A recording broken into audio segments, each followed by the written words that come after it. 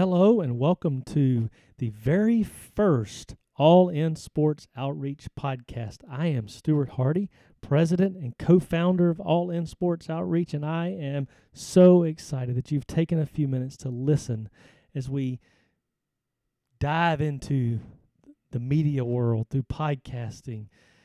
And I'm just going to take just a couple minutes of your time today and just kind of share the heart of our ministry, the heart behind this podcast, the vision that we have for this.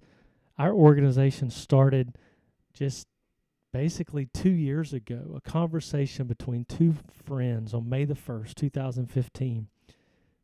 Two friends that love Jesus and love sports and just felt like God was bringing them together to launch an outreach in a community through sports.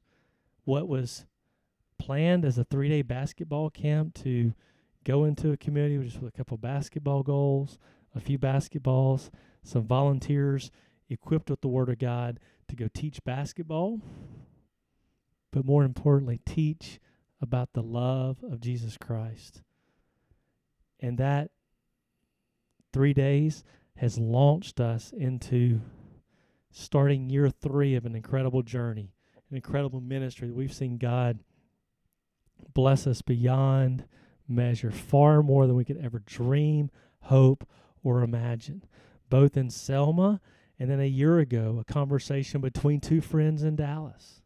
We launched what was a 1-day sports camp. It turned into a month later going to the same neighborhood, doing another camp. Then it went into a weekly Bible study with junior high boys on Sundays. And now it's grown into a neighborhood gathering where we go and with food and games and just go through Scripture and love on people. And we're seeing souls saved. We're seeing souls say yes to Jesus. So God has really blessed our organization. And we look back, and it was a simple step of faith. It was following God in obedience, a simple phone call. And a year later, another phone call, both between two friends. You're going to hear more about that on our next episode as Rand Smith, our co-founder and vice president of the organization, who was on the other end of that phone call on May the 1st, 2015. We're going to just kind of share our stories about how we became friends, how God brought our paths together in 2014 and started working the details out, and as we began to get to know each other and share our passions for sports and Jesus through a friendship, how that launched into this thing we call All In Sports Outreach today. But our vision, our heart for this podcast is just to highlight local stories of faith in sports. We're talking to local coaches, local athletes, most from Selma and Dallas, but we'll have some from other parts of Alabama, other parts of Texas. Just some really cool stories that coming out of coaches and athletes of how God is working in their lives through sports, with their faith is growing and their heart to see other people come to know Jesus. And just being available. We'll talk to other members of our leadership team so you get to know us as an organization and kind of why we do what we do. And then we'll talk to some local ministries, both in Selma and Dallas, that we partner with.